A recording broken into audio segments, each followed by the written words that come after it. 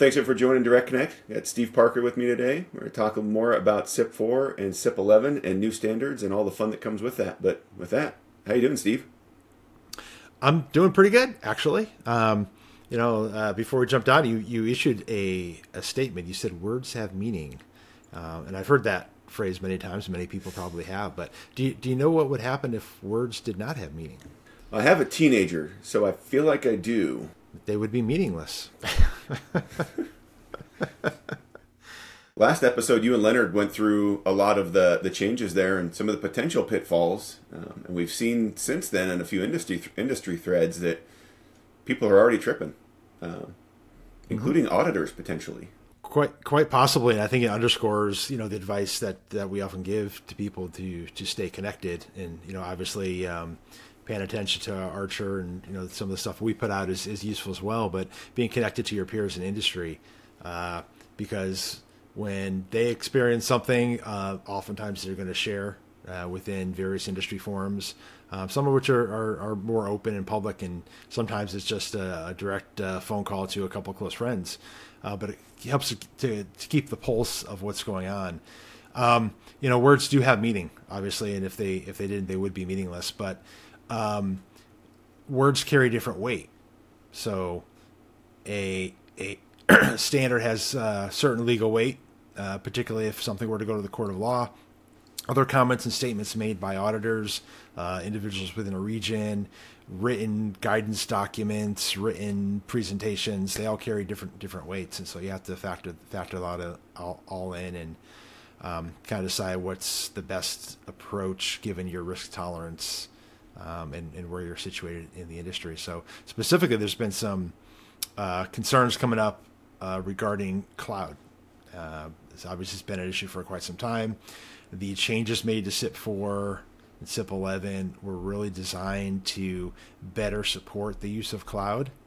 And there's been some chatter from a variety of sources indicating that at least one region perhaps is suggesting that the approach people think is going to work might not work. So that's obviously a bit concerning. I believe what was put forward that I saw was the potential for the those provisioning access to provision unauthorized access made it a violation. Is that short version of that? I don't know how we got past the physical and cyber access before, because you have the same issue there.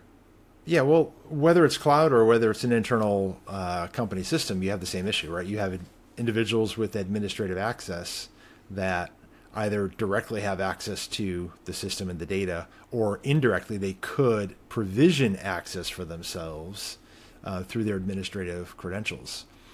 I can think of one example in the record that's somewhat related to that concept. In the SORC region a number of years ago, I think you and I had talked about this. They issued a penalty or found noncompliance with an entity because their badging system administrators had knowledge of the PINs that they were establishing for individuals, and therefore that undermined the two-factor authentication, the use of the PINs. Now, obviously, the administrators could give themselves whatever access they wanted, so there wasn't really any additional risk per se, but they found that as a violation. Along the same lines, there's suggestions that the ability for an administrator to grant themselves access to BCSI, for example, might actually be considered provisioned access, which I personally would disagree with. I don't think you have provisioned access until you have actually provisioned that. The fact that they have the ability to do that doesn't matter because they haven't done it. So until it's actually provisioned, I don't think it's provisioned access. But, it's a concern. It's something that's come up and it's being talked about pretty actively right now. Yeah, I think that just reminds me of some of the earlier days when we were first looking at version 5. I know when I was still at WEC and looking at where are the trip hazards on this one, where are the issues. I know one of the ones that we dealt with, that Darren Nielsen and I actually, we spent a lot of time going round and around. How do we actually audit this? The two controls on SIP 6R 1.3. What does that mean? Because when it was put together, I think the drafting team had a clear idea. What they wrote down, words have meaning, and the words they wrote were really challenging to implement. So I think this isn't new. It's a new chapter of the same story. It's a new setting for a Hallmark movie. But I think that's one of the issues we run into with our standards. It's a case of the drafting teams perhaps being a little too cute, where they have something they want to say, and rather than just saying it, they abstract it out a little bit. Now, in fairness, we don't want our standards to be so overly prescriptive and so overly narrow that they're not useful more broadly. So, I can see why they wouldn't come in and say, hey, in this particular cloud scenario, you do this particular technical control. That would not be a good thing. But they didn't mention cloud at all. And I think, as we pointed out in our previous Direct Connect, the provisioned access not being defined, despite the fact that there is some pretty decent guidance on it, guidance is just guidance. Even endorsed guidance, which is generally very reliable, is not necessarily perfect. So you get these situations where, what does it mean to be provisioned, under what circumstances? And there's always opportunities for auditors to take different approaches and have different opinions. So we as expected, we need to watch for that as these new versions are rolled out, as they're implemented, and as audits begin. We need to track the approaches that are taken very, very closely. And frankly, don't be afraid to push back a little bit. My personal opinion is the industry has been very reluctant to push back on auditors when they are not, maybe their opinions seem inappropriate. We can debate about what that is and what that isn't, but utilities should not be afraid to push back if they think they're being subjected to improper, inappropriate, different opinions on what the standards say. We have appeals processes for a reason. Don't be afraid to take advantage of those when needed. Yeah, I think that's definitely something that it's been good for me personally, because I've gotten a chance to really go through ins and outs on CIP 14, which I think is probably the most broadly written standard we've got right now. I jokingly say that R4 should just say go do a vulnerability assessment, and R5 should say go do security. But what we've seen by being connected and in some of these forums is people are starting to realize that the audit approach doesn't necessarily match the words on paper. It's not out of bounds, but when you make a very broad standard, that flexibility cuts both ways. And that's where you really have to, like you said, stay in touch with the industry, whether it's through the various forums or the phone a friend. I was actually kind of shocked to be at a client late last year that was floored at some of the audit approaches that we were explaining we were seeing on CIP 14 for multiple regions. It never crossed their mind that might be an issue. And I just kind of looked at that and, where have you been hiding? But it's important, and it's whether it's right or wrong, until it's challenged, then it is the standard. Kind of to your point. So, of course, the language on provisioned access, that was primarily written to support encryption. The concept of using encryption to protect data, and then the provisioned access would be having the ability to decrypt the data. Right? That was a lot of the discussion. That didn't get put into the standards. It got put into technical rationale documents and guidance and things of that nature. But it makes it it's a little bit weaker when it's not directly in the standard. Yeah, I know that's one of the things that I've run across that one a number of times on other standards where, this is an industry approved guidance document. There's different levels on that. I'd say at the lowest level is the industry approved, and there's the NERC accepted. I think that's what the term they use is accepted, not approved. ERO endorsed. ERO endorsed, there we go.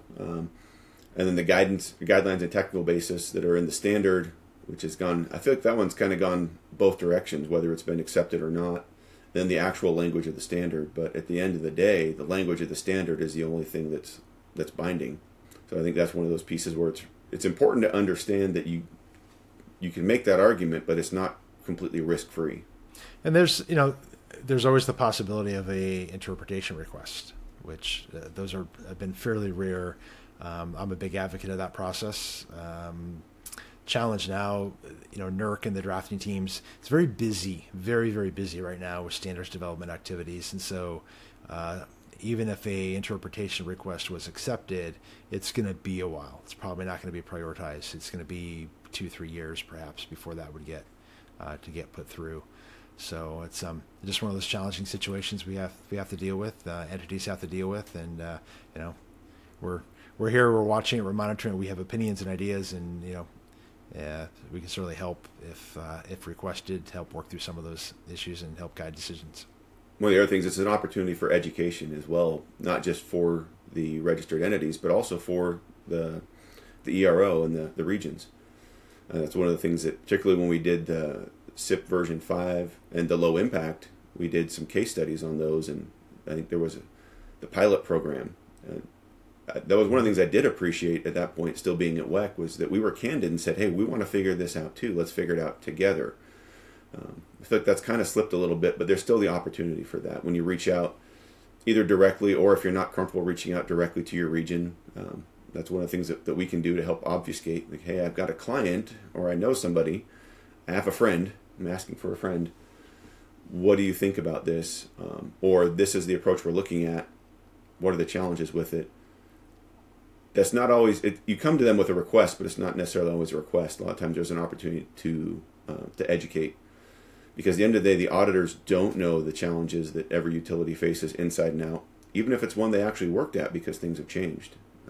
The environment's changed, the landscape's changed. So, and most of the auditors, I think, at the regions at this point are pretty open to that when it's not a challenge during the audit. I'd say that's probably the time when it's not the best one. But when you're looking at implementing a change, I still recommend reaching out to your auditors or your enforcement team at your region and just get their thoughts. Any other thoughts or concerns so far on the SIP 4, SIP 11 cloud vague standards? Where else could we go? I don't know. Fasten your seatbelts. I think the devil's in the details sometimes, and you mentioned educating auditors and such. And in fairness to auditors, it's very difficult to keep up on all the different technologies and approaches. So educating them on specifically how some of this stuff works and how it relates to the standards, and maybe if the industry can take a proactive approach, maybe they can head some of this stuff off before it becomes a real issue and auditors become entrenched in their positions. Auditors would never do that, would they? No, not at all. Nope. Well, thanks for joining. It's a short Direct Connect, short and sweet, but I think there's a lot of lessons learned already in a month and 5 days into these standards being applicable. More to come. So, all right. Thank you. Thanks for joining, and take care.